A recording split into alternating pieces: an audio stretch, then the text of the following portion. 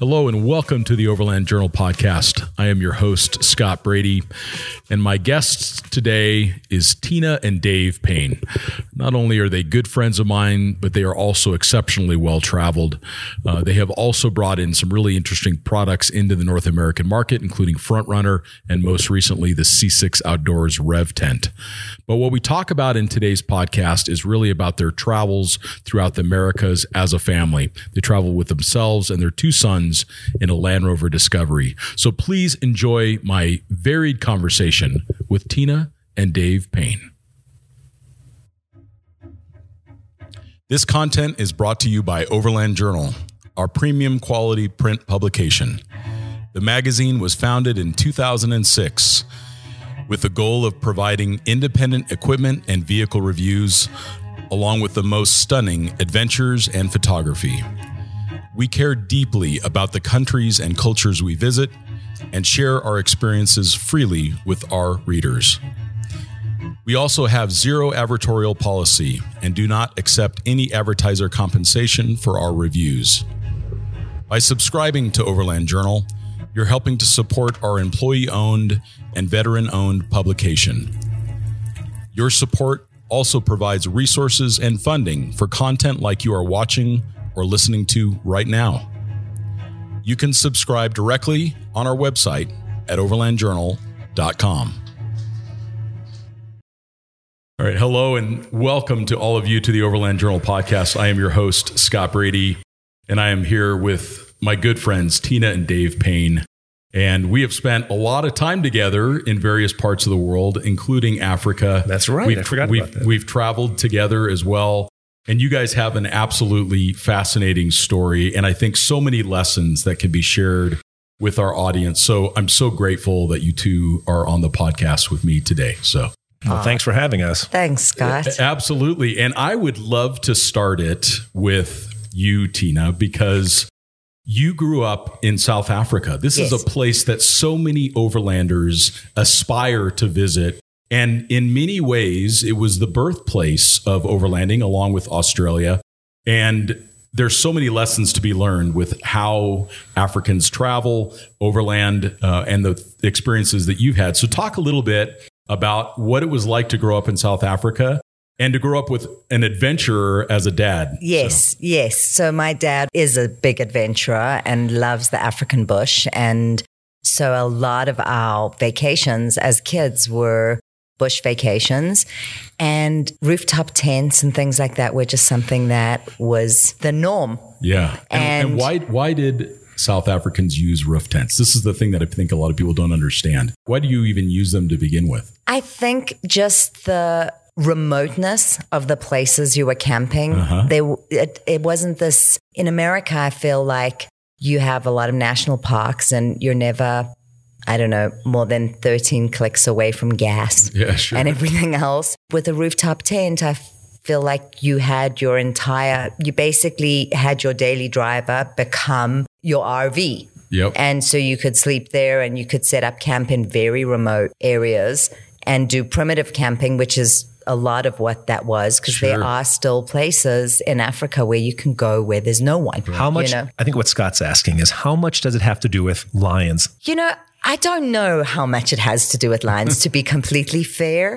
I think, if I look at how my dad used to go camping, he used to do a thing with 10 friends, would go for 10 days to the middle of nowhere in the Cocoa Veld or somewhere. And I think they just slept in sleeping bags on the ground. I mean, there's stories of elephant tracks in between the sleeping bags the next morning. So I don't know. I mean, I do remember also sleeping in a rooftop tent with my sister on one of these trips and waking up to like crunching, and elephants were eating in the trees that our tent was in. So I don't know that being up high was that different. You're at elephant mouth height. I'm at elephant mouth height. So luckily they don't eat people. I think you're right. And I think that that's part of the misconception is that South Africans use roof tents because of lions. I think that it's probably more relevant for like a black mamba, for example. Like those The snakes in Africa are extremely deadly. That's true. But can't they climb up trees? They can. I mean, I think also it was about the compactness of, it was a way to travel where you would sleep, you had everything you needed in one. I think having traveled to South Africa a lot due to my lovely wife, I think South Africans know it's nice, right? Like with food and with how to entertain with their braais. And I think they're like, if I'm going to go out and sleep someplace, I want to sleep comfortably. Yeah. I think the tent was a way to move a mattress around, the rooftop tent.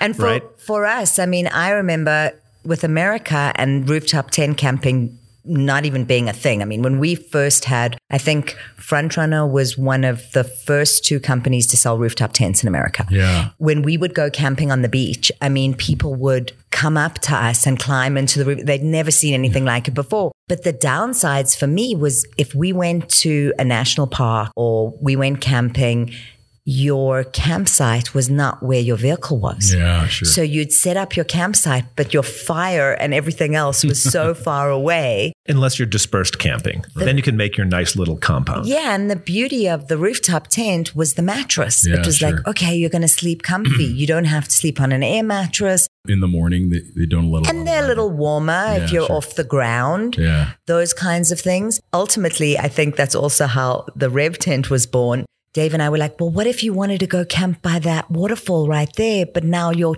tent is stuck on your truck and your truck can't go there? What if you set up camp and now you want to go 3 miles down the road to go fishing, but now you've got to put everything back together just to go down the road?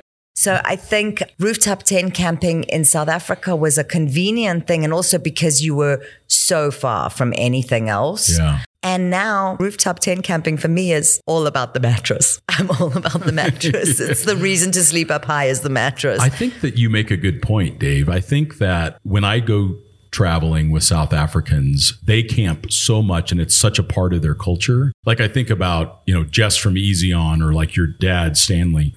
These guys have camped for decades and they kind of got it sorted out. They want to wait. They want a way to make a great barbecue or braai, like you call it. Yep. And they want to have a comfortable place to sleep. Yep. And also, you just never know what your campsite's going to be sometimes. And then you always know that your tent's going to set up on your roof. So I think that there's some flexibility with that too. But it is interesting that there are so many South Africans that don't camp in roof tents. They camp in ground tents as well. Yes.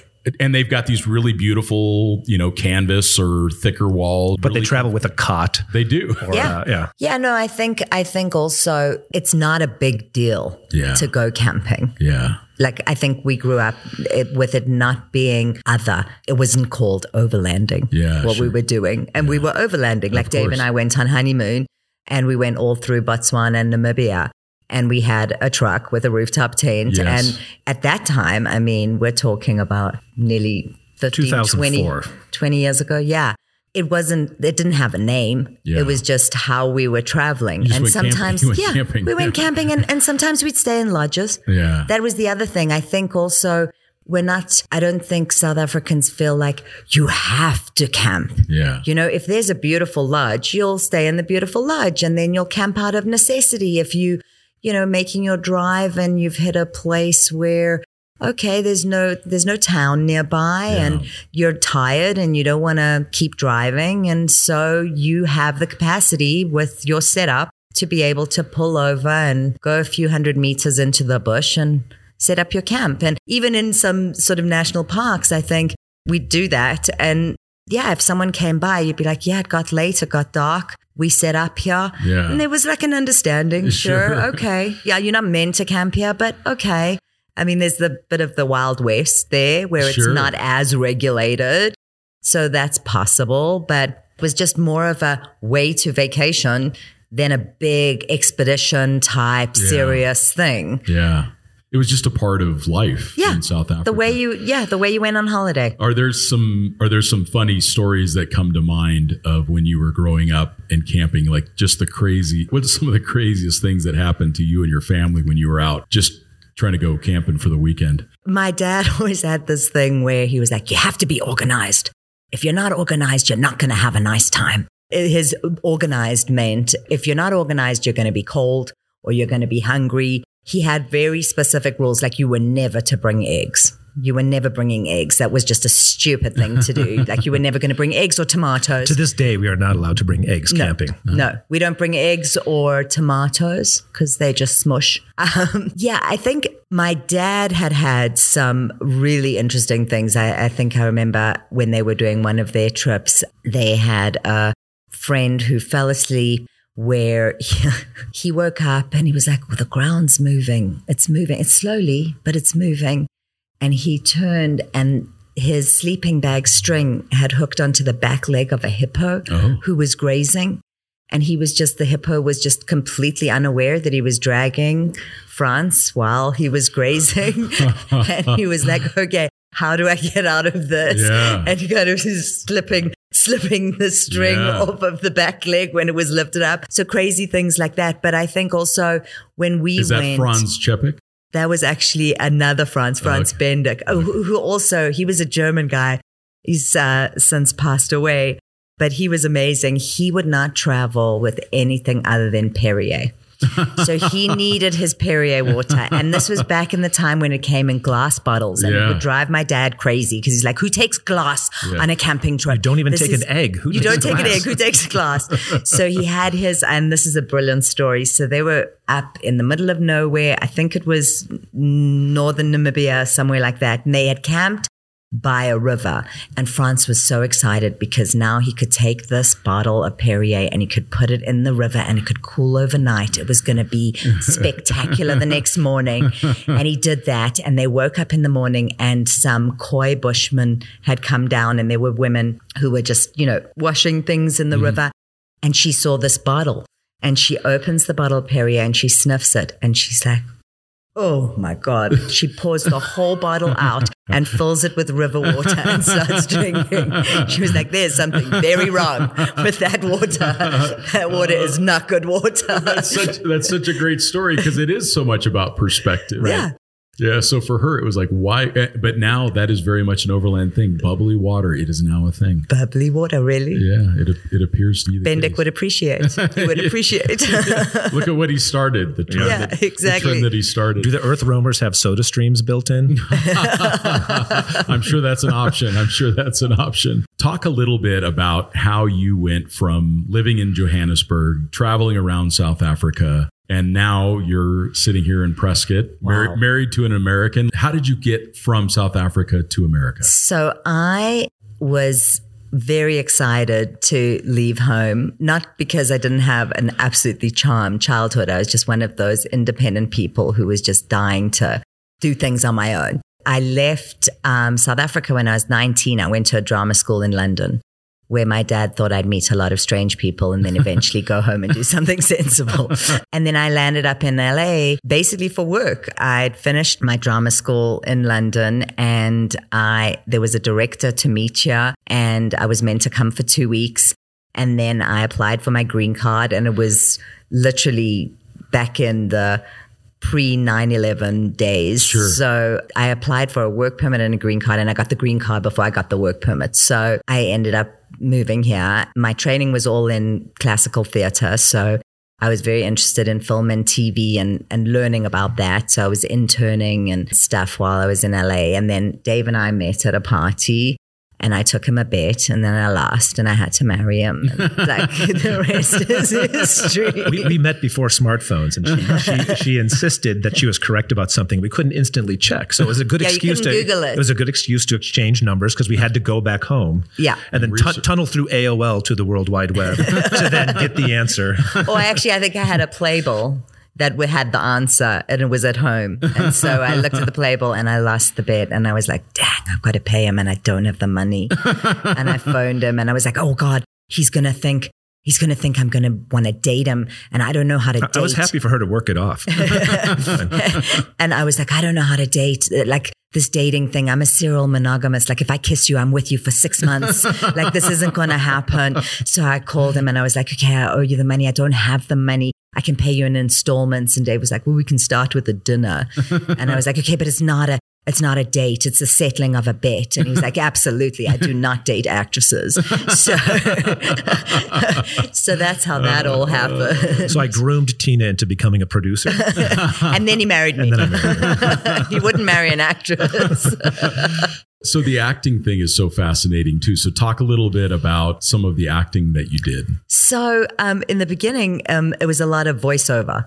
I guess I was lucky you have a great voice, in my accent. And there was a big thing in a lot of the PlayStation games where they were looking for what they called like mid-Atlantic or transatlantic kind of accent. And so I did a lot of like PlayStation voices for games back in the day. Dave and I ended up actually making a movie together that I acted in, and Dave wrote and directed and composed the music. It was a horror film, and we had great success with that. And what's the name of the film? It's called Reeker. It's about a smelly monster. Okay. We did that. Yeah, I think during the process, I kind of realized that the acting part of it wasn't what I loved about acting. I think if you'd asked me at drama school, like, or told me that, you would, eventually not want to be an actor. I think as an actor, you're coming from inside a story and it's very sort of insular, and you're the character within the story. And when we made Rika and I got to produce, I was really excited by the fact that you could be involved in the whole story and you could put the whole thing together. Yeah. I also did have an acting agent in South Africa who always said to me, "You're too bossy to be an actress." And I was like, you are my agent, so it's not so good that you don't feel like I should be an actor because you're my acting agent. I think she was right. I didn't like other actors. I felt like people were so self-absorbed. I really found a means to be involved in. I think it also depends on why you're an actor. I think my initial wanting to go into acting was my love of storytelling. I love stories and storytelling. And I think that the producing gave me a much better, or sort of coming at the story from a lot of different angles rather than from just inside that story. Well, and you're really good with details, and you're good with coordinating people and finding. Yeah, and I love the people talent. stuff. Yeah, exactly. Sure. I love the people stuff. It seems like a natural transition. Yeah. Dave. Yes. Where did you grow up? I grew up in Chicago, made my way to Iowa for college. Okay. And then made my way to California because that's where movies are made or were made in the day. Yeah. And talk about your time making movies. I mean, it's just like, for me, I've never watched one of your films because a Harry Potter is an 11 for me. Right? So I cannot watch scary movies. I'll never sleep again. Is the problem. And horror movies are like marzipan. You're either in or you're out. There's no in between. Like, you either love marzipan or you don't. Yeah. There's no like, I can do a little bit of marzipan.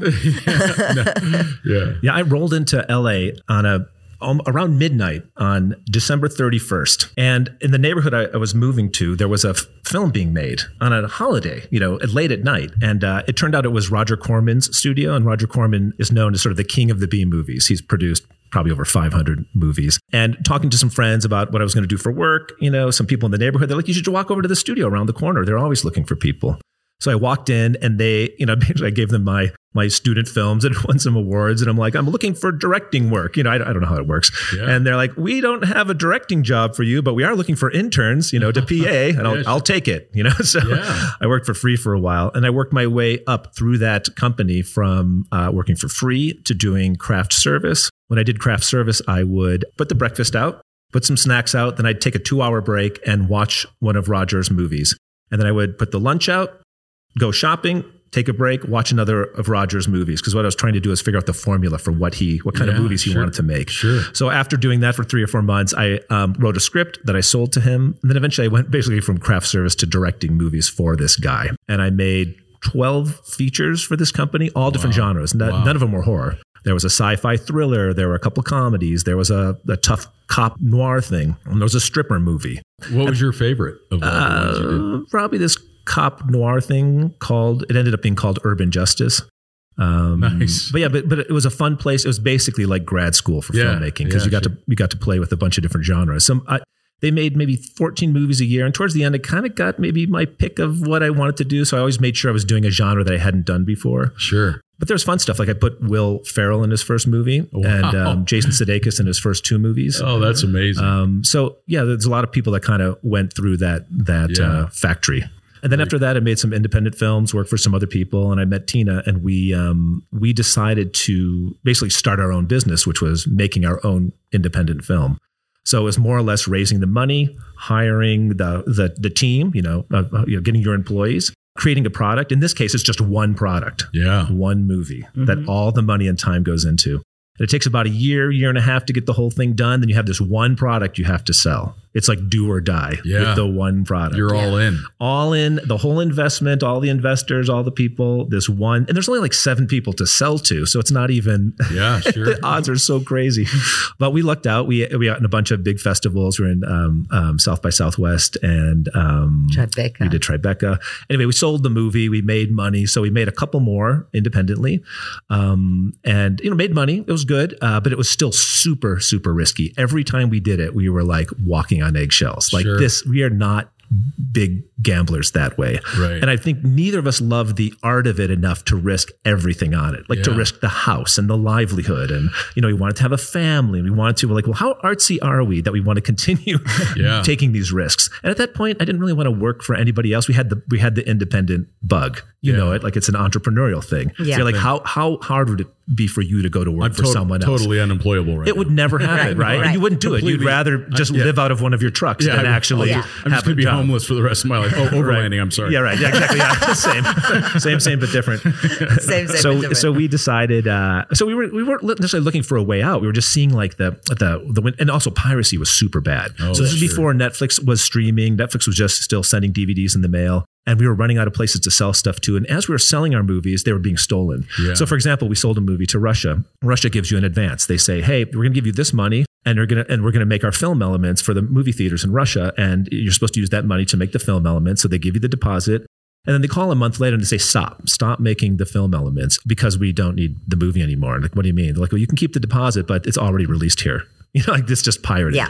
So we lost our 2/3 of the money, and but that was happening in territory after territory. Yeah. And so the windows for where you could sell were closing, and the people that were stealing the movie weren't getting punished. You can find our movies on Google by typing the name of the movie in free, and you didn't need BitTorrent, you didn't need all this crazy software. You could literally press play, watch like a Tide detergent commercial, and then our movie would play. And we couldn't get it off the internet. We literally couldn't do it. It was easier to steal it than it was to buy it. So we're making a living, and not a bad living, but we're like making a living of school teachers or whatever. But we're making these movies that are quote unquote, successful, but we just can't monetize them properly. Right. So we started thinking about this concept of, well, what if we made something that was like a widget, like something that was tangible that you could hold that couldn't be digitally stolen with the press of a button, with the flip of a switch or the move of a mouse. And so right around that time, Tina's dad, who had a piece of Front Runner, in South Africa, was like, we're looking for some help in America. Are you guys interested? We're like, no way. Like we make movies. We're not going to make roof racks. Why would we do that? That's crazy. That's, like a year went on. We're kind of like, that could be the widget we were talking about. Yeah. We had the entrepreneurial bug because we raised money. We sold products. We were telling stories, hiring people. We started the day with nothing and made this tangible thing at the end of the day. And we realized that that's what we got a lot of joy out of. Sure. Not the fact that it was actually a movie maybe, or not the fact that it was writing the music, but the fact that we had nothing. And at the end of the year, we made something for the world. Yeah, sure. So I think we started wrapping our heads around this concept that maybe that would work with a roof rack business. Yeah. Right. And you could be creative about building a brand. Starting with nothing and saying, we can make something. It wasn't a movie, but it was a brand, right? And no one would comment on the third act. Right. No one would have a problem with it. Like, it is what it is. And it's made out of aluminum. little did you know that people will still find a way. They will still find a way. Yeah, there's always somebody. Something to complain about. You mean you used a 12 millimeter Allen head? Like, who would use a 12 millimeter? I don't know. But we spent about a year like just doing a study of the market. Like, who else is out there and what are they doing and how are they marketing it? Why would we be able to step into this market and create something with it? So we did a lot of those SWOT analyses of like whatever. We're not business people, by the way. We think we're pretty practical and we have common sense enough to maybe mirror like what some successful people are doing, So you can kind of look at the market and say like, that's cool. That makes sense. Or they're very successful doing that. And so we kind of pieced together this idea of what we could do with Front Runner in America. And basically it was pretty simple. At the time, it was maybe a little revolutionary. Now it seems so common, but we basically took a roof rack accessory company and made it a lifestyle brand. Yeah. That was the goal. Yeah. We're going to get people using this gear. We're going to tell people that you need this piece of auto hardware to have the life of your dream. Yeah. No one was doing that. Instagram photo of your dreams. Yeah, and that was even before Instagram was even sort of a thing. So we were at the beginning of all the social, at the beginning of saying, let's tell a story with a roof rack, which no one was doing at the time. Yeah. And you guys did an absolutely fantastic job of that. And everyone that's listening knows of Front Runner and they know of the brand. They probably have seen a lot of your advertisements, and Front Runner, to its credit, always made really practical goods. Well, yes, and it was easy because you had a product that you could really get behind, and you could say, "This is the best roof rack." Yeah, we actually felt it was the best. It was, and with our new business, when we had to get some other roof racks and try them out, I just like, "Oh my God, this is terrible!" Like the Front Runner really is the best. Like just reminding myself that as I try to assemble these other things or look at these terrible fitment guides or missing pieces.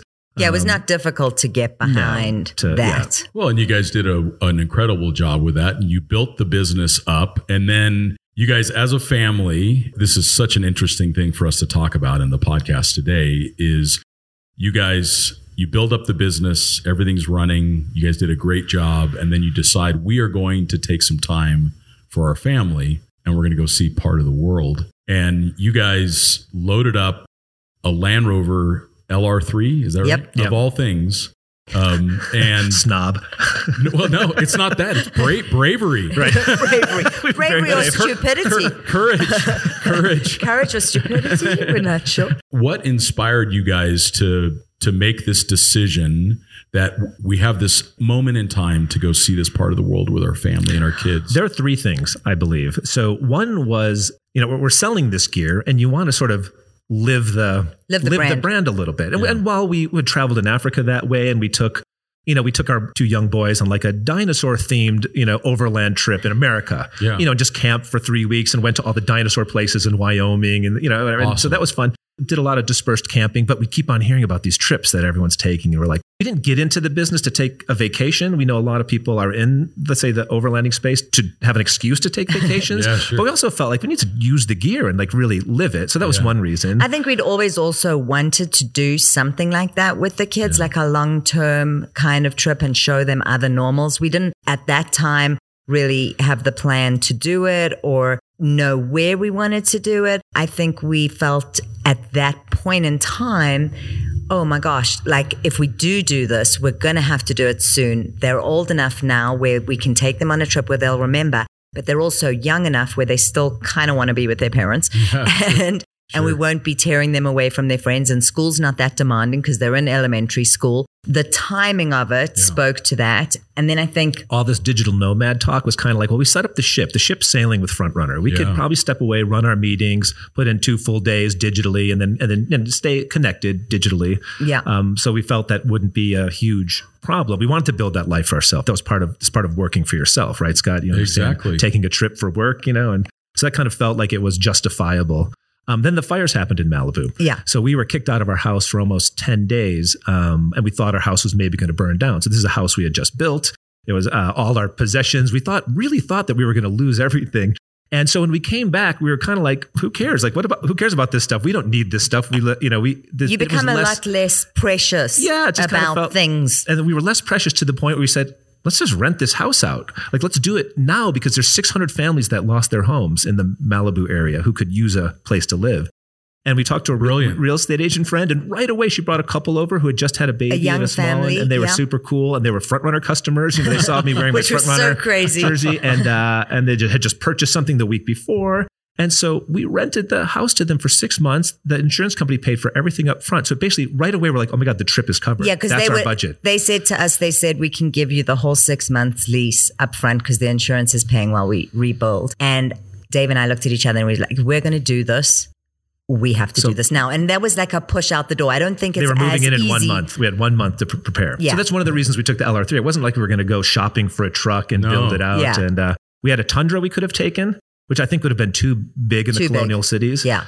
We had a very old series. We would not have taken that. No, that's like driving a sewing machine. Fancy Scout that would not have made sense on the road. Yeah. And those were our choices. So the LR3 was the choice. And we had a month and we were like, let's go south. We're going to do the Americas and let's go south. I remember you said that. You didn't know where you were going to go, we didn't really know. Go. No. And Dave had like picked out a couple towns along the way in Mexico and Guatemala and Nicaragua and Central America and then South America a little bit. Places we wanted, because we wanted to actually live in these places and not just pass through for a few days. So the plan was to actually live in some of these cities that we thought would be great to explore for at least a month at a time. Oh, I see. So we planned it for like 6 months. We're going to go south to see how far we get. We had a loose plan of we're going to probably ship the vehicle back from Panama just because of the Darien Gap. And if we want to do, South America, we'll do that another way. So the plan was to get to, at the time, we were like Ecuador or bust, I think. Right. We took the LR3, we put front runner gear on it, an awning, a tent. We had a fridge. We had a toilet. We had expander chairs. We had a drawer system. We had our 4 duffel bags, our computers, some camera gear. And that was pretty much it. One of the drawers in the drawer system, they were locking. We had our computer and camera stuff, and one had camping gear. And we lived out of it just fine for 4.5 months was the trip. Yeah. So we lived in Oaxaca for a month, which is fantastic. It was the highlight of the trip. My heart is there. I think if you had asked me before the trip, like, where do you think you're going to, most connect with or love the most? And I had this sense that the further south we went and the more exotic it got, that's what would appeal to me the most. But having lived in Oaxaca, I have to say my heart is in Oaxaca. Yeah. It is just the food, the people, the culturally, colors, it actually got more music. It actually got more generic the further south you go. You end up in Panama and you're like, I'm in Florida. Yeah. So the best part is the closest to us. Yes. And it's the least sort of explored or almost known about or seems the most foreboding. Everyone will gladly hop on a plane to Costa Rica, but people aren't going to hop on a plane and go to Guanajuato which you should, or Mexico by the way. City or, you know what I'm saying? Like, so help people know where Oaxaca is in reference. So it's south of Mexico City, maybe about a 5-hour and it's drive. On the coast. Well, so Oaxaca is like a state. Big so province. Part of it's on the coast, but we stayed in Oaxaca City. Okay. That's where, what's the movie? Coco? Yes. It's sort of like that Pixar movie. Like if that's basically where it took place. It's like Coco. It's where it's the fountain of all the culture in Mexico. It's all the great food, the mezcal, amazing. the mole, the nieves. They have this ice cream there that is off the hook nuts that doesn't exist in America. It's street ice cream. It is unbelievable. We figured our tour was all about the people and the food. Yeah. The camping was like almost a second or a third or a fourth even, as a priority. That's the key thing about overland travel is that you can overland around the world and never camp and still be an overlander. You don't have to 4-wheel. No. You don't have to go off-road. You don't have to camp. And you can still very much be overlanding. And we actually felt the gear. It wasn't a hindrance. Like we never got robbed because of the gear, but we definitely felt like we stood out, or we definitely looked like, here are the tourists, because you pull up. And even though the LR3 is small, it didn't have a ton of gear hanging off of it. And we weren't particularly flashy looking. No, but it did have 2 jerry cans, which we never touched. One had fuel, one had water, which is, I think when you head out to an unknown, you feel safe. Of course. Right? Feeling prepared. But we never once even began to reach for either of those things. Yeah. No. And then there's good infrastructure. Yeah. And then if you looked in the car, if you kind of peered in, you'd see some duffel bags, but you couldn't see the drawer system. So we were pretty low key. Yeah. I think. But you're right. And did you guys do some language immersion or did you? Tried. So I went to Spanish classes. I took the kids to Spanish classes. I was convinced I was going to come back habla español like brilliantly. I'm so embarrassed. It's so bad. It's so easy to travel with apps. Yeah. Right. So you can book anything. You can use your iOverlander to just see if that place is safe if you want to camp in the whatever. Too many people speak English. So when I would say, yo necesito practicar mi español, and they'd say, I need to practice my English.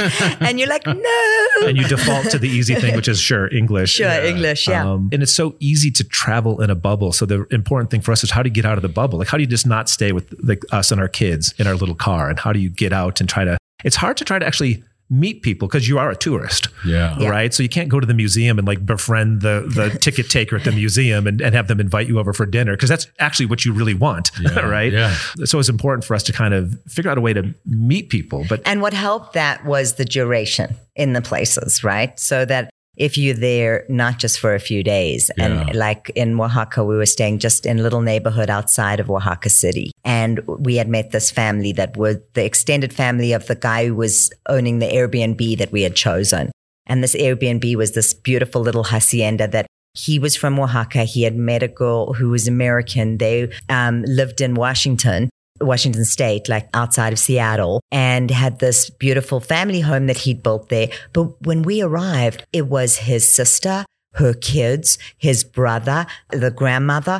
Everyone was there when we arrived at the Airbnb, and they became family like a host friends. Family. And we would have barbecues at Chamin's house down the street.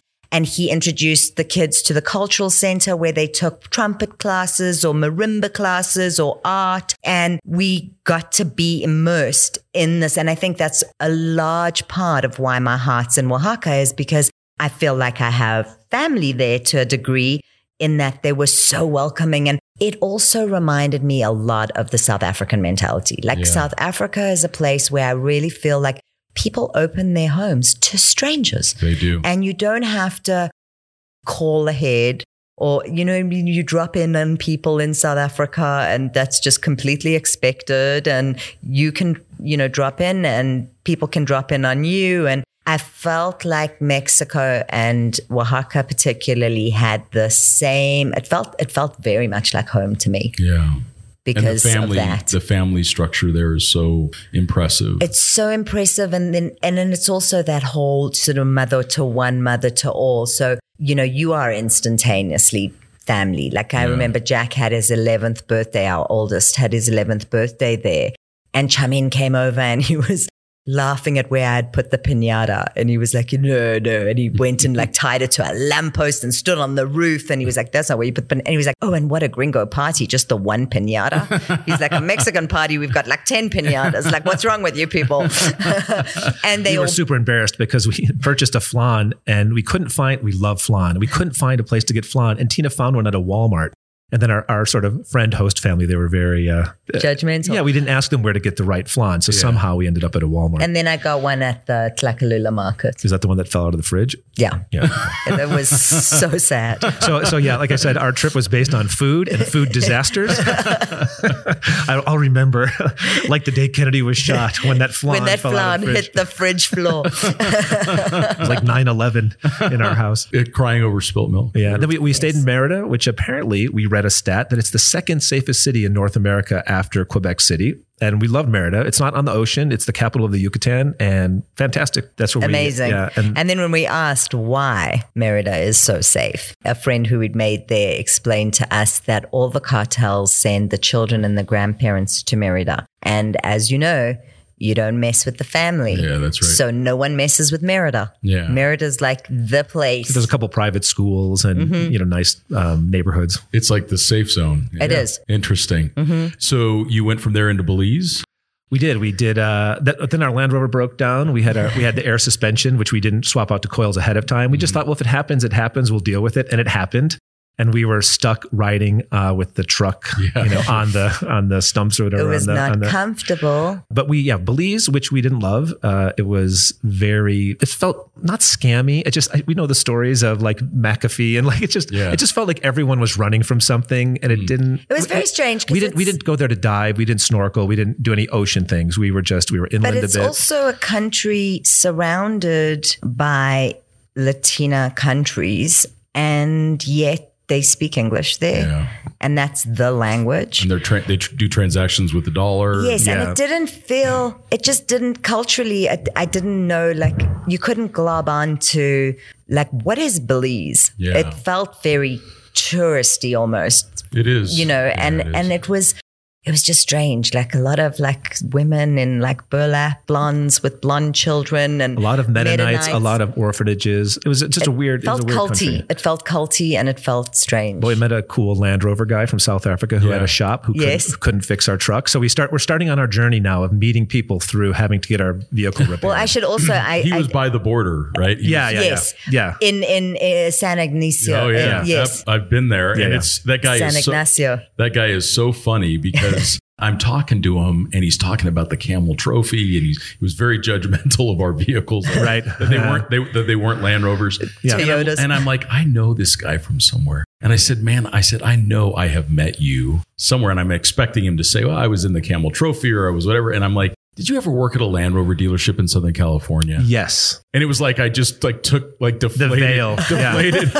Yeah. He was at the service center. Yeah. He was like a car salesman for 40 years, and at least it helped me understand like the context of this, He was that. Yeah. No, he was very helpful. And then actually when we were broken down, we broke down in a beautifully picturesque place. It's called Punta Alen. It's past Tulum, right at the end there. And I mean, if you were going to break down anywhere, that was the place to do it. We actually got a trick from Justin at Lucky 8. Yeah. I called him and he was like, okay, you're going to be able to trick the suspension in order to get out of there without the tow truck. Because you basically remove a certain fuse and you jack up the front and the back and you trick the computer to thinking it's fine. Right. And then basically you have as long as the leak is until it like lowers again. And then you have to do the trick again. Yeah. So we'd get 3 or 4 hours of driving out of it until it was kind of undrivable again. Then you basically do the hack, jack it up in the front and the back.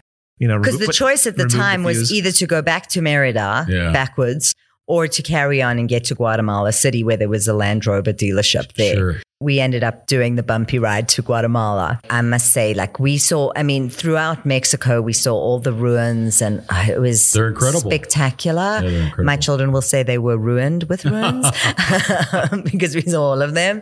And then Tikal in Guatemala is just it's so Indiana Jones where you literally walking through the jungle and happen upon a temple. It's just incredible. And then we got to Guatemala and we got to Guatemala City and the Land Rover dealership was just so expensive. And when I told them the trick and I was showing them and that they had to jack it up from the chassis and all these mechanics just were like fainting with this idea that you could trick the electronics. We actually met another friend of a friend. We met a guy named Byron Sanchez who was friends with Angela and James Brown. Sure. He put us in touch in Antigua, Guatemala with the most phenomenal dude named Bill who has, if anyone loves Land Rovers, he has a Land Rover heaven. Yeah. You would say, well, it's a shop, but it's almost like a graveyard, but they probably all work. But it's maybe 30, 40 Land Rovers of all sorts. Sure. And Bill was, he took one look at the LR3 and said, I don't touch the ones with computers. That'll be my son. Willie will do that. I'm not going to touch anything with electronics. No, Willie had just taken some air suspension, whatever, the pods or whatever out of another truck, a guy who was converting to coils, and he sold us those super cheap and put them in. It took a week or two. But his daughter... you were in Antigua for a week whatever. Exactly. We were in Antigua, which was amazing. We were there during...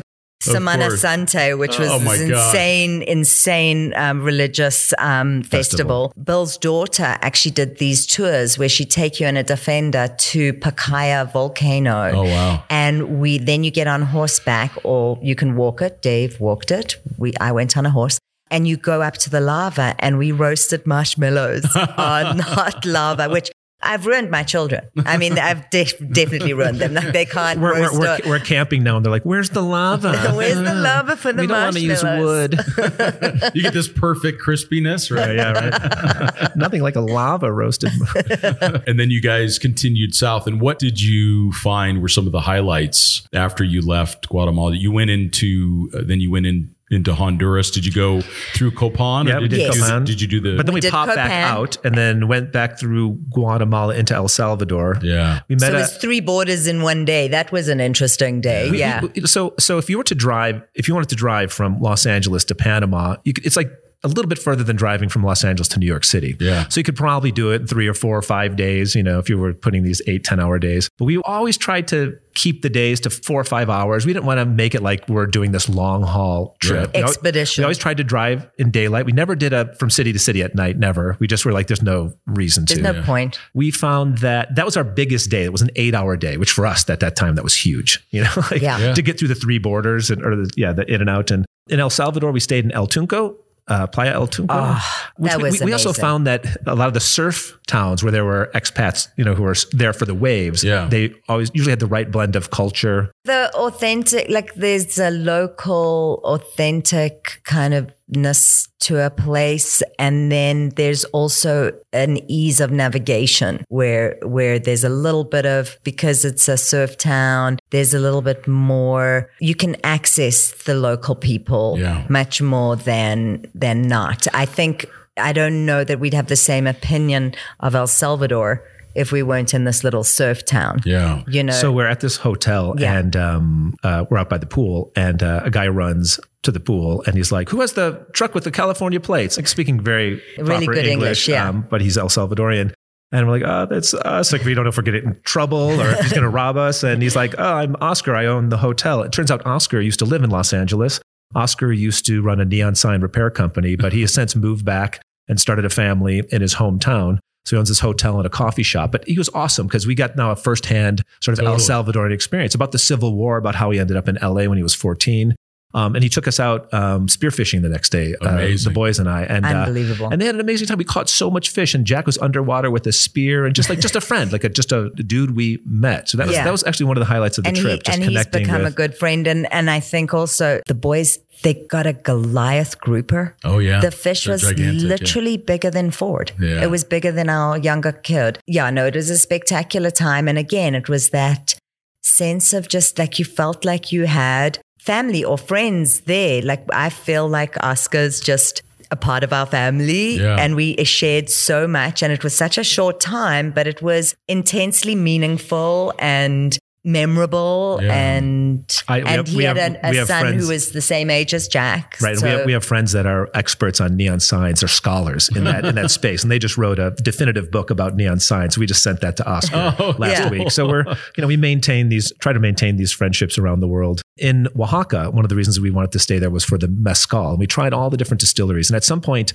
I was like, I got to find what people consider the best mezcal while we're here. And I looked online and there was a list of like Brooklyn bartenders say this is the best mezcal. I'm like, Brooklyn? The hipsters. That must be good. And then we decided to drive to the ranch because they had no website or something. It wasn't open to the public, but we drove there and we parked and we saw them brewing the mezcal. We saw the big vats. We saw them burning the cactus, the roots, but none of them spoke English at all. And our Spanish is so terrible. I didn't even know how to say, do a tour or, tasty mezcalo. Like, we didn't know how to say we wanted to taste it. And so we walked around, the kids were playing with the goats and the chickens and we hung out there a little bit. And at some point, a woman came up who said, "Oh, do you want to, try mezcal in broken English?" And we're like, "Well, we would love to. Thank you." And she brought us into the house, like the residential house on the property. And a guy walks out and his name Eduardo, but they call him Lalo.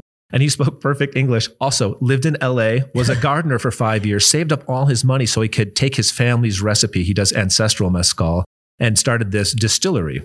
So he proceeds to feed us mezcal. And then also tortillas that made from the corn on his farm and a coffee that I've never tasted, such an amazing coffee that he was brewing just on a fire. There was like a sweet with cinnamon and spices. It was one of the most magical days. So to this day, our favorite sipping mezcal is this Lalo Cura, which you can find rarely. Lalo Cura. You can find it very randomly. Yeah. It's at one restaurant in LA where you can walk out with a bottle. There's a Oaxacan restaurant called Madre, and they actually sell the bottles, and and I think they even have like an exclusive on because his big thing and what we learned with him was he was like, the smoky taste of mezcal is actually just a marketing ploy, and it really shouldn't taste. That's a mistake. He called it a mistake. He says it's a mistake for it to taste smoky because then you won't be able to tell which maguey, which cactus plant you're sipping because it masks the taste of the plant. And so it should be clear and it should not have a smoky taste. You should be able to taste that cactus, like that maguey. You should be able to taste it. And so I was super upset because I love the smokiness. But it was very. I like the smokiness too. In fact, that's like my new jam is like a mezcal Negroni. Nice. It's kind of magic. Yeah. And then in Nicaragua, we stayed in San Juan del Sur for a month. That was fantastic. We have friends there that own a cigar Angela business, and James Brown. Right. And they've been in the community for a long time. Yeah. Yes. They were in Antigua for a while and we met them at the first Overland Expo that we participated in, or like the third or second Overland Expo there ever was. Yeah. We met Angie and James. So they've been friends almost as long as you. And our kids, Jack, our oldest, and their son Parker were, I think, about 4 or 5 years old when they met.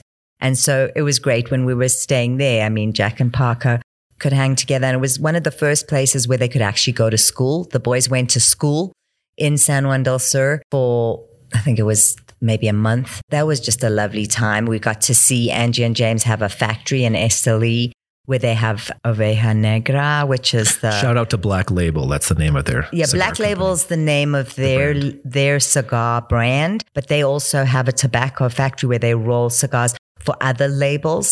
So Black Sheep is actually their tobacco company and their factory in Esteli. Yeah, it was interesting too, because Esteli is obviously very, very different from San Juan del Sur. San Juan del Sur is a little surf town. There's a lot of expats there. It's on the ocean. Esteli is very much a working town, and it's where a lot of the tobacco stuff and factories are. Sure. So that was fascinating. And then you guys complete this trip. You get to Panama, also known as Florida. We were a little, I wouldn't say we were overlanded out, but being the male responsible member of the vehicle and keeping everything from being, let's say, stolen or whatever I was worried about or breaking down, I was a little stressed out, like just always, I wouldn't say I was worrying about the truck, but the truck was, it was the heart of everything. So when we got to Panama, we could have shipped it into South America. We had now 6 weeks left. Or we could have shipped it back to Los Angeles. And the prices were kind of the same to ship it to South America or ship it back. And we just felt at that time, let's just bail on the truck. Let's just finish. Let's just, the things we wanted to see in South America were kind of far apart also. So to do that sort of in an overlanding way, we would have needed another 2-3 months. Yeah. And we only had 6 weeks. So we didn't feel like we would be able to see everything we wanted to see in that time if we were driving it. Yeah. So we also, I will say this, Panama was a huge surprise to us. I did not think I would like Panama. I did not, I loved Panama City. I loved Casco Viejo, the old part. It is so beautiful. Great restaurants. Great restaurants, great food, great people. Totally. And so Panama is actually a little bit of a surprise because you are expecting it to be more of a Miami, while there is that aspect to it. And it's very easy to navigate, of course, because of that. But at the same time, I think it's very Western. So after 4.5 months of not being in a mall or something, suddenly that was like, oh my God, a mall. They're like really they're squared away. I mean, the Panama Canal has to be organized and squared away. Right. And I think that permeates through the society in that region of Panama. It's just pretty squared away. We took the old-timey train from Cologne to Panama City. It was fantastic. We were the only ones on this turn of the century train. It was the train that was more or less built to go along the Panama Canal. It was magnificent. And it was great. And then Panama, we'll go back to Panama. Yeah. It's easy to get around, and there's pockets you can get lost in, like the Bocas del Toro region in the north part. It's fantastic. Yeah. And so we decided to fly into South America. We did Cartagena, we did Bogota, we did Lima, we did Cusco, we did Machu Picchu. We had a great time in Ollantaytambo, which is a little village near along the it's like a train stop away from Machu Picchu. Right. We ended up spending an extra few weeks there. We really enjoyed. We were meant to be there for like 3 days, but this town, it has running water like through the whole town all the time. In the streets. It's like little, I don't know, aqueducts. It's the only Aztec village that's like still pretty much happening as working village. Very, very narrow streets. Cars can't fit in them. All cobblestone. And also we met someone there. And then because we befriended Wendy, it felt easier to stay there. So Wendy is an American who came there in the 70s and started a little backpacking tourism business with her husband. And she owns the kind of the fancy hotel that's built into the train station. So Wendy was fantastic. She's an artist now, and she lives in Lima most of the time. But her son has an amazing restaurant in this little town in the Sacred Valley, which Ollantaytambo, and it's called Chuncho, and it's all authentic home style Peruvian food. Wow! Because what would happen is because everyone's going to Machu Picchu, a lot of the restaurants in this little town would make pizza, terrible pizza for the tourists. And her son was like, we all go home to these amazing Peruvian home-cooked meals that our mothers make.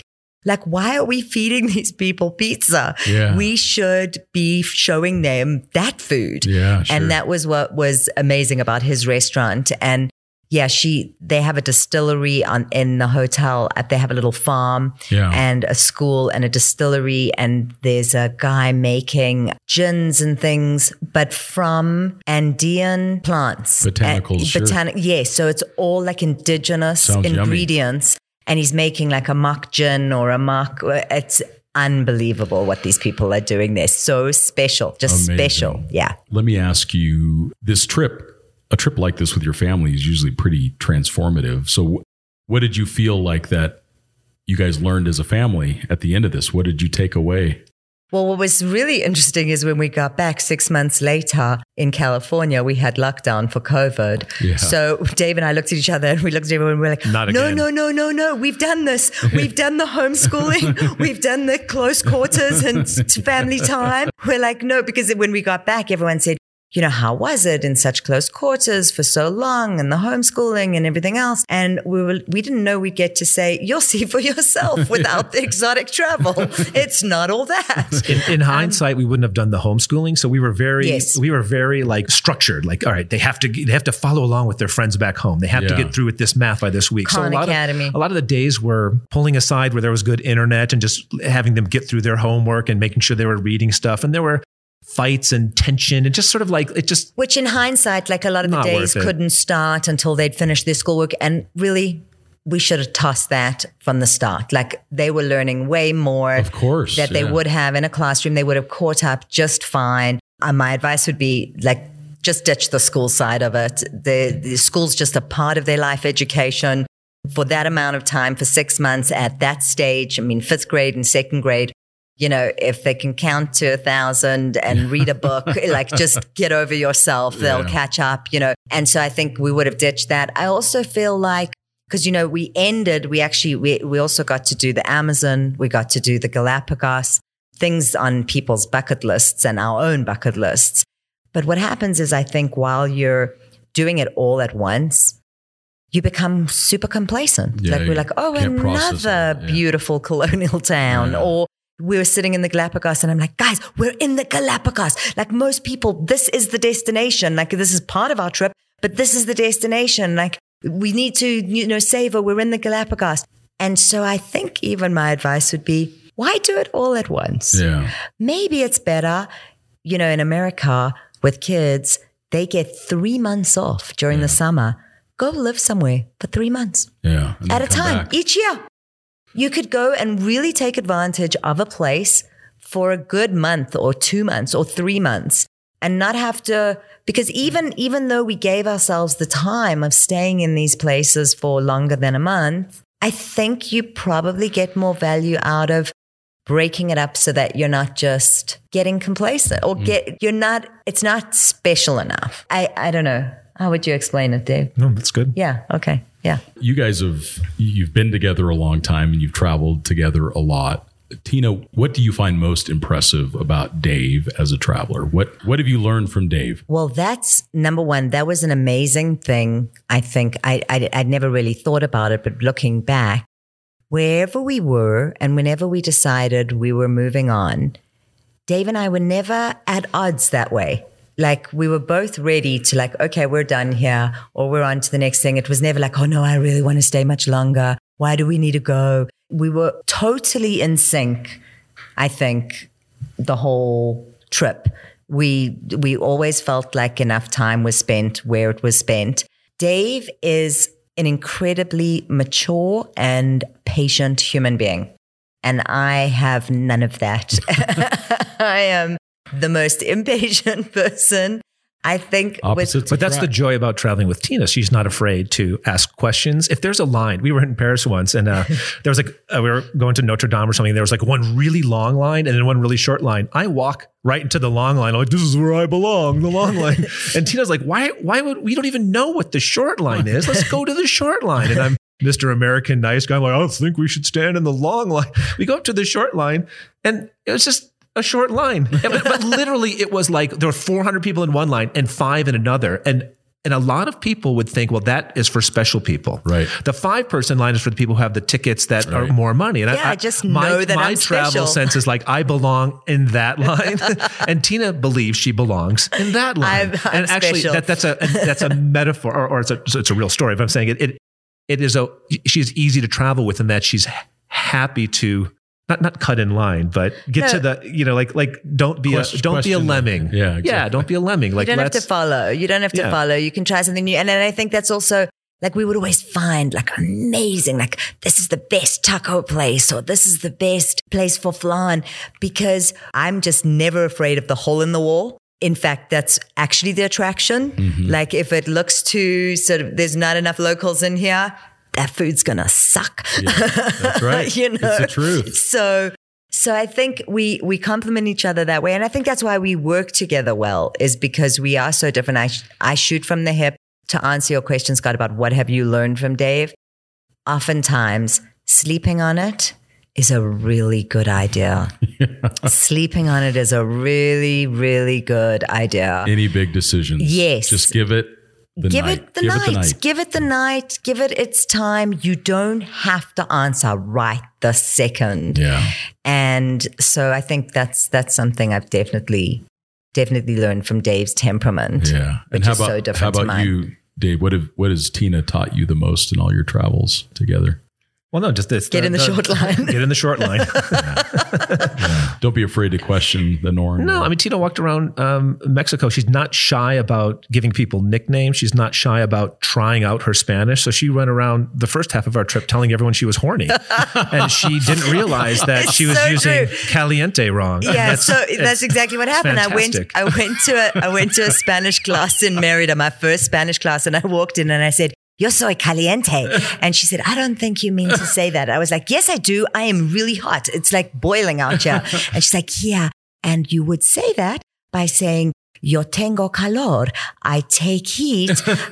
Because when you say yo soy caliente, what you're telling people is that you are horny. And I was like, oh my God, I, in the last 4 weeks, have told the lady at the ice cream shop.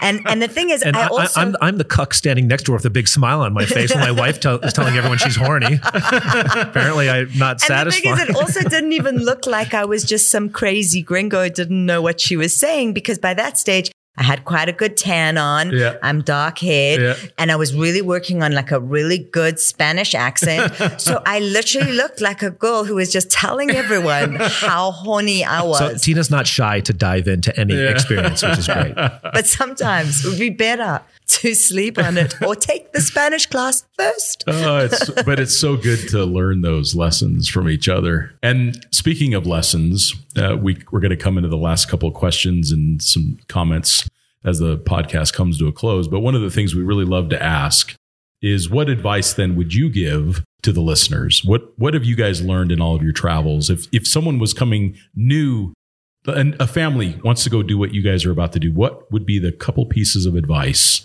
that you would tell them? It sounds like don't worry about the schoolwork too much. Yeah. There's that. And I would also say to be open and optimistic, and we had a lot of questions during the trip. Oh my God, you're taking your family through Mexico. How dangerous. Isn't it dangerous? We were never met throughout the trip without hospitality and warmth. Yeah. That's how we were met.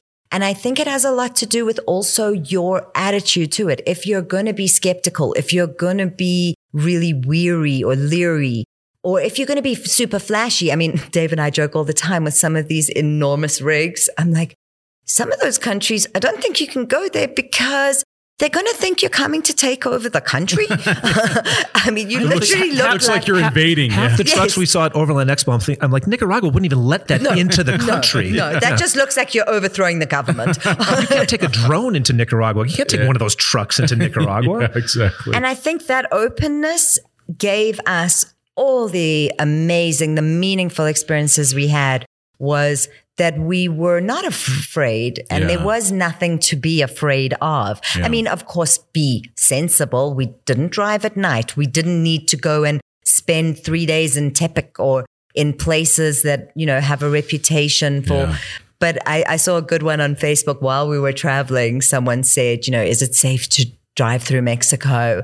and someone said, "Are you joining a cartel?" Because if you're not joining a cartel, yes, it's super safe to drive through Mexico. Yeah, so I think that would be my advice: is you just need to get out the door. I know how hard getting out the door is, and we had that push with the fires. Yeah. There's no perfect time to buy a house. Mm-hmm. There's no perfect time to have a kid, and there's no perfect time to just start driving. Yeah. I mean, you're never going to get it all lined up. No. You just got to know that, like, I mean, maybe if you have children, you have to know that if they're a little older, if they're in high school, they're not going to want to sit in a vehicle with you. Yeah. The trip that we did some off-roading stuff, but we never purposely planned on getting lost. You could do it in any vehicle, any two-wheel drive vehicle. I mean, we drove down to La Paz. It's all paved. We got on a ferry to Mazatlan. The ferry will take any vehicle. Yeah. Mexico is all paved. I mean, every road you need to get on between all the major cities.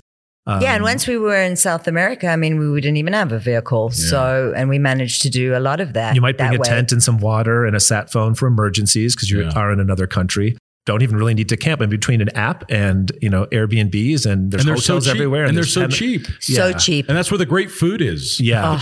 Like nothing that I can cook is going to match what you're going to get in a little shop in Mexico. No, you could drive in 4 days or 5 days of reasonable driving and be in Oaxaca, stay there for a week and drive back in 5 days. It's an overland trip, but it's not this trip where you're like on an expedition and you're there to save the world and go into villages and cure cancer or whatever. You're going on a cultural trip and you're going to see a lot because you're driving, but you don't need to have the perfect vehicle. Yeah, maybe the lesson is don't wait. No, do it whenever you can. Like in our case, the opportunity was someone was going to rent our house. We felt comfortable renting it to them. And we suddenly had a budget that made sense. Yeah. The work thing wasn't perfect to step away. We found that being a digital nomad is not exactly what it's chalked up to be. It's the world isn't quite ready. Yeah, it's very difficult for that. The Starlink has changed. Yeah, I think that's a huge game changer for sure. Right. For sure. Another question we love to ask is, I love to ask because I always find new books to read, but for the two of you, has there been any books that you've read about travel or about anything else that you have really resonated with that you'd like to share with the audience? If I'm traveling to a region that Paul Theroux's written about, I'll read one of those books. So when I met Tina, I think even before the first time I went to Africa, I read Dark Star Safari. And I've been obsessed with this idea of traveling from Cape Town to Cairo by vehicle. And we've almost gotten close to figuring out that we were going to do this trip. But it's also one of these things. It's just hard with the kids and and also it's a hard trip. It's a lot of time and dangerous if you do the East Coast. Anyway, that Dark Star Safari is fantastic. We were supposed to go on to Tahiti at the trip. The plans changed, but I read his book about Oceania and the Pacific Islands, and he kayaked between all these islands. But yeah, he's great. Yeah, amazing writer for sure. Yeah.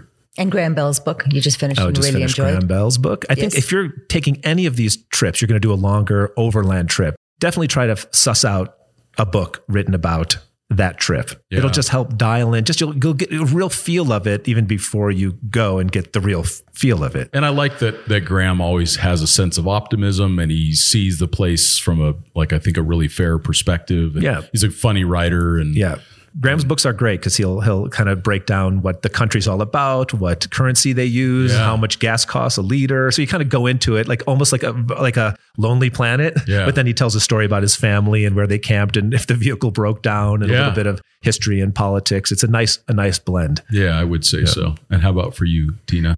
I often relied on Dave's researching, reading, because Dave has always done this. I mean, I remember we were going to Tanzania and he was reading the Green Hills of Kilimanjaro or what's it called? Oh, the Hemingway book. The Hemingway book. The Snows of Kilimanjaro. Okay, thank you. Close. There's something with Green Hills too. It might be another short story. Another book. Yeah. Anyway. Yeah, I'm not big on... Tina's a listener and a talker. Yes, you're a storyteller, so less than a story reader. Yeah. It's better for Dave to tell me about the books. Dave tells me about the books. I was joking earlier today. I'm in a book club and my group of book club girls, we're reading something called the English understand wool. It's about 65 pages long. When it arrived in the mail, Dave was like, is this a book for one of the kids?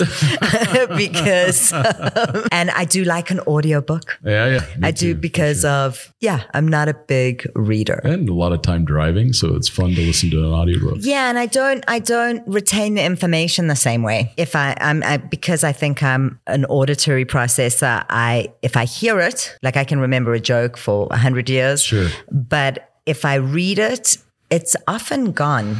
Like just a few weeks later, I don't have the ability to really hold on to the written stuff as much as if Dave tells me what the book's about. Yeah, for sure. In these podcasts, it's we intentionally avoid talking much about what you guys do professionally, but I think that it is important to talk a little bit about the tent that you guys have come up with. And I think the way that you guys relayed the story to me is that you've camped in all of these different ways, roof tents and ground tents and sleeping in the vehicle and everything in between. Unicats, even all of it. We own an Airstream. Yeah, exactly. So you guys have experienced a lot of these different ways of camping. And so I'm going to pitch it for you because, again, there's no sponsorship in this podcast of this product, but I like the tent that you guys made. You guys happen to be close friends, but I do feel that this C6 Rev tent that you guys have come up with is very unique. It can be used as a roof tent. There's an accessory that you guys produce that allows it to be used as a fold open roof tent on a rack. It can be attached to a full length rack like a front runner rack. It can be used in the back of a pickup bed. It can be used on the ground. And our team here, Paula, our producer, and Caleb next door, we lend out your tent all the time. I use it personally anytime I'm in a test vehicle. So a lot of times I need to go camping in a test vehicle. I just chuck your tent into the back of it. So it's a 25-pound tent that folds up into its own case. It's got a 4-inch thick mattress with a quilted cover on it. It's $800. I think it's a really unique product. We've done a video on it. You guys can check it out on our YouTube channel. Talk for just a quick second, because again, we don't want this to be a sales pitch, but what inspired you guys to make this? Because it's accumulation of a bunch of experience. It was just traveling for 8 years with a traditional rooftop tent. And we like anyone, when you're camping and you think you're smart, you're just like, wouldn't it be great if, and you just have these ideas. And at some point when we started having relationships with factories overseas and started finding some good factories, we just thought, well, let's just for fun, see if we can make this dream tent. I think also, if you think about what is a tent used for, primarily, there's like three things. It's a shelter, it's for privacy, and it's for sleep. Yeah. And I think Dave and I thought, wow, everyone has really addressed the first two, but no one addresses comfortable sleep in a tent. In that you're just like, it's a given. Oh, you're going camping, you're going to have a crap night's sleep. You just need to resign yourself to the fact that you're going to have a crap night's sleep. Or you're in an RV, or you're in a fancy, clamshell. But as far as a tent's concerned, air mattress or whatever else, it's just you've resigned, you've settled. It occurred to us, why should you have to settle on not having a comfortable night's sleep out in the middle of nowhere? Because if you're going mountain biking the next day, I think a lot of people would not camp the night before some big sort of adventure sport because they know they're going to have a crap night's sleep. That shouldn't be the case. You should be able to camp the night before that cycling thing or whatever surf thing you should be able to do your adventure sport that next morning, and you should be able to sleep comfy and not with a rock in your butt from an air mattress. And it is a super comfortable mattress. But I think for me, it's the utility of it, because I'm constantly changing how I'm traveling. And so it's totally self-supported in its own footprint. Right. So there's a freedom to that, Scott, so which I don't think you have. We sell to a lot of people. They'll be like, I have a pickup and I have a Defender, and I just want one tent that I can move around. Yeah. And they might put our platform on one of the vehicles and then just use it in the bed of the other. We have 5 vehicles, and we've actually camped out of all of them, including the Tesla, and we can bring the tent on any of them. Yeah. As opposed to carrying 5 rooftop tents. This is sounding very privileged, but because of work, we have different vehicles for different things, but we use it in the pickup. We use it on the LR3. We use it on the Scout. And frankly, I don't mind sleeping on the ground. as long as I have that 4-inch mattress. Yeah, and I think it's worth people looking at because I think that you guys have taken a risk as a family to make a product that I think a lot of people in the industry can use. It comes from a place of a lot of years of travel as overlanders. You guys have been a member of the community for a very long time. For those that are listening, this is a small business. Dave and Tina own it themselves. They put all of themselves into this. So I just have a lot of respect for people taking that kind of risk. And it's a product that I use. So this ended up being a pitch, and I didn't appreciate the kind words. I didn't mean it to be that way, but it is a product that I appreciate myself. So I just want to congratulate you guys. Well, thank you. We're chugging away. You took the short line. You guys decided you aren't on the short bus. You took the short line. Right. Yeah, we took the short line. Sometimes it feels like the short bus. But you guys took the risk. And you put your heart and soul into creating something, and I just have a lot of respect for that. We are always reinventing, keeping it interesting. Yeah.